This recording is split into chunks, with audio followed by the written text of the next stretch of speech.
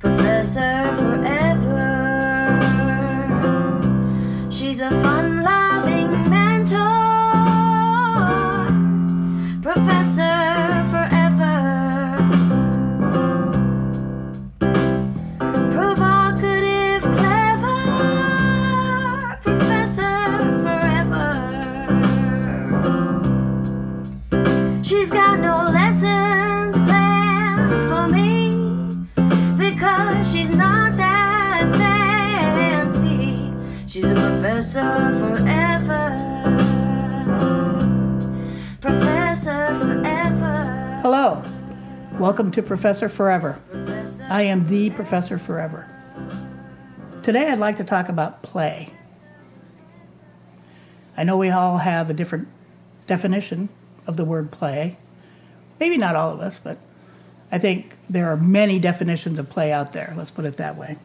It is my belief that people should play a little bit, at least a little bit, more if possible, every day. I know that people listening might say, well, I work a lot. How can I play?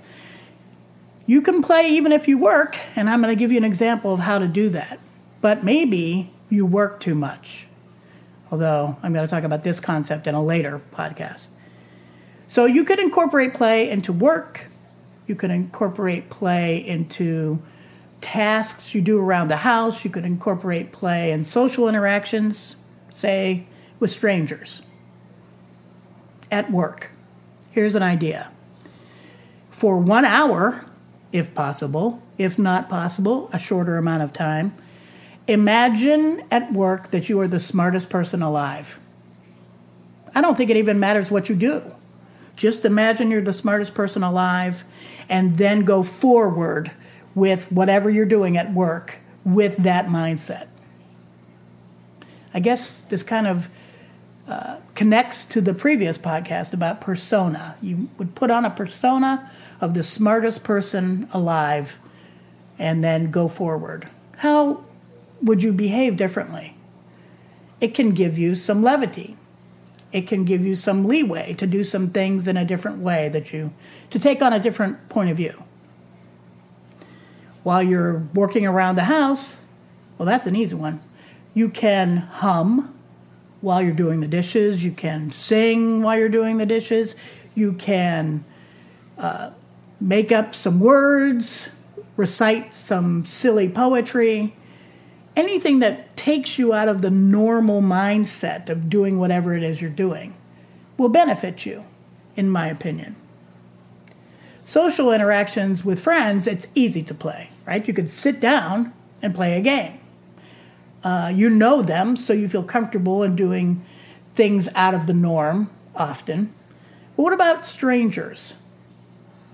I would say that you could play with strangers in a grocery store.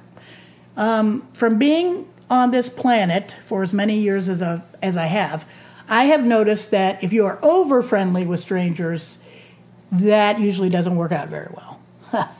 Things can go awry, even if you don't mean them to. However, if you talk to a stranger with just a sentence or two, as a human might say something to a human, relating to a human-like thing, right? Talking about the weather, talking about the grocery store, talking about the grocery store line.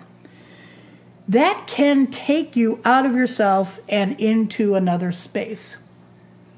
If you don't consider doing that play, which I think people who don't do it might consider that play, I would, but later on you can replay that whole scenario by imagining what the person was thinking.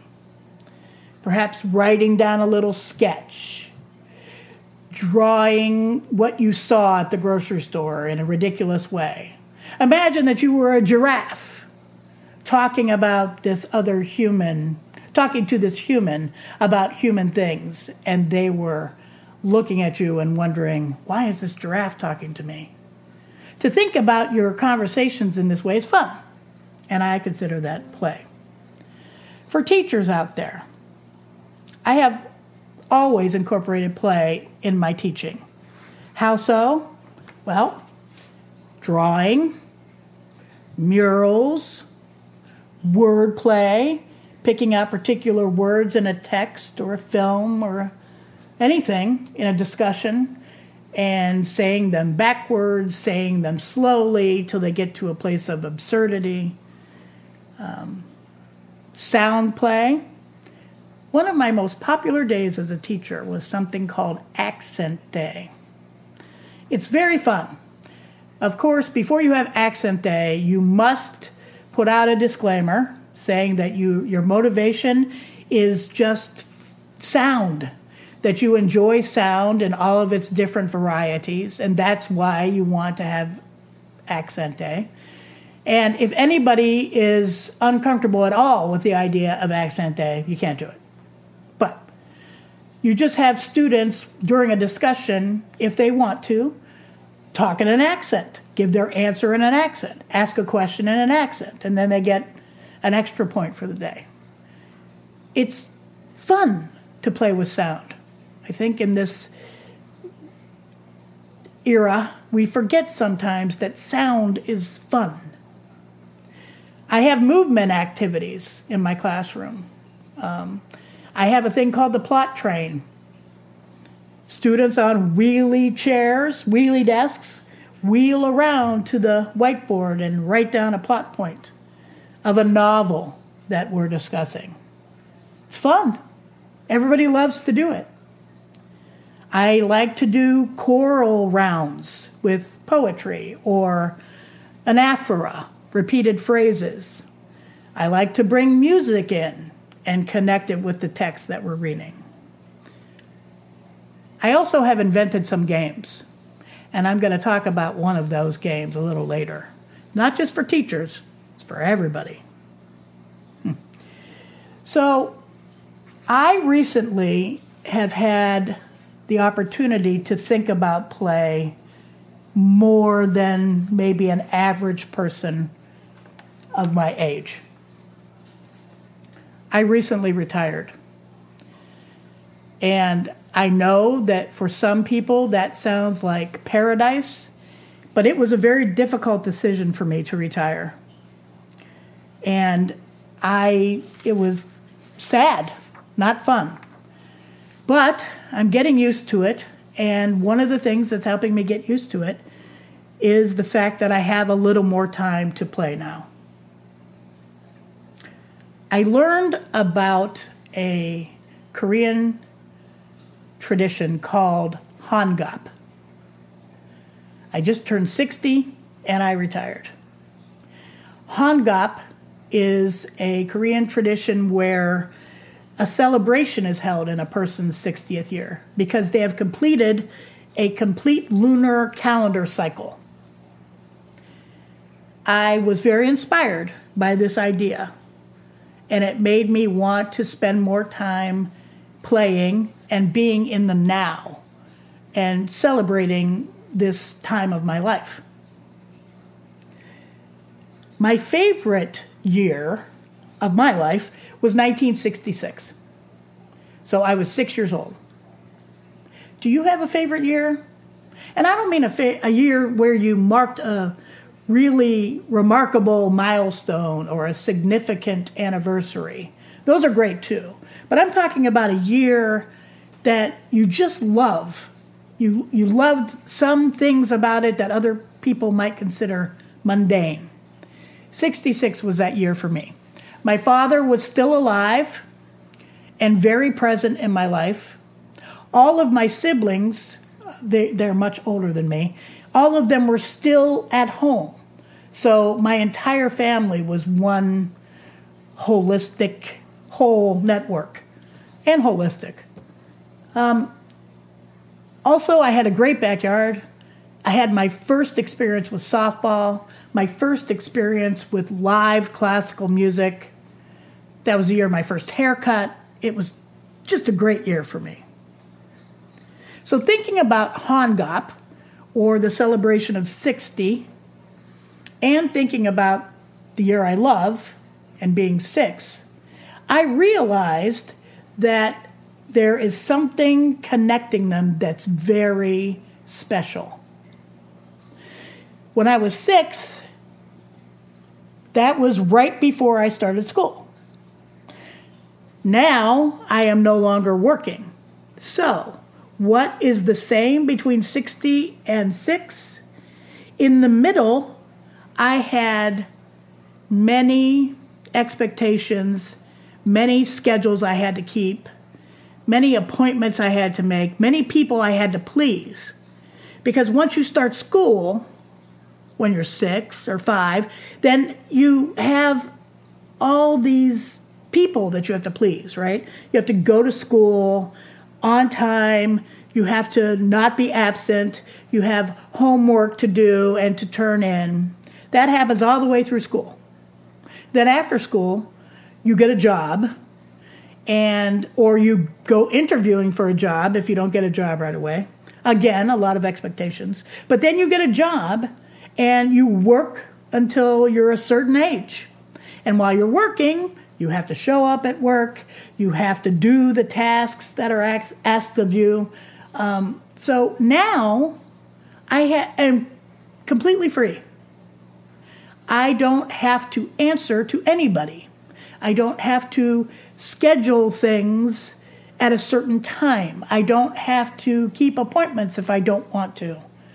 I don't have to do homework. I don't have to do assignments. I don't have to create forms or schedules or syllabi. Nothing. Same as when I was 6 before I went to school. I'm really trying to play as much as I can now. I really miss parts of my childhood. One thing that I really loved about being a kid was going outside on a Saturday or in the summer and walking around the neighborhood and knocking on people's doors and finding out who wanted to come out and play. Did you like that time too? You know, there was no rejection. I never felt slighted if somebody was doing something and they couldn't come out and play. I just went to the next door. And I hung out with people who were younger than me, people who were my age, people who were older. In one neighborhood, there was a guy that sat on his porch, and kids would come, and we would look for UFOs on a summer night.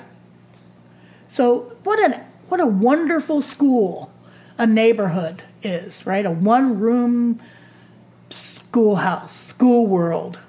I love that.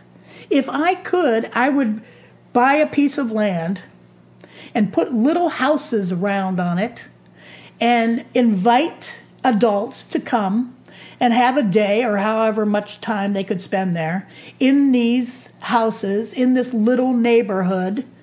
And there would be fun things to do inside the house, but whenever they wanted to, I would encourage them also to walk out into the little crafted neighborhood and knock on people's doors and see who wanted to come out and play.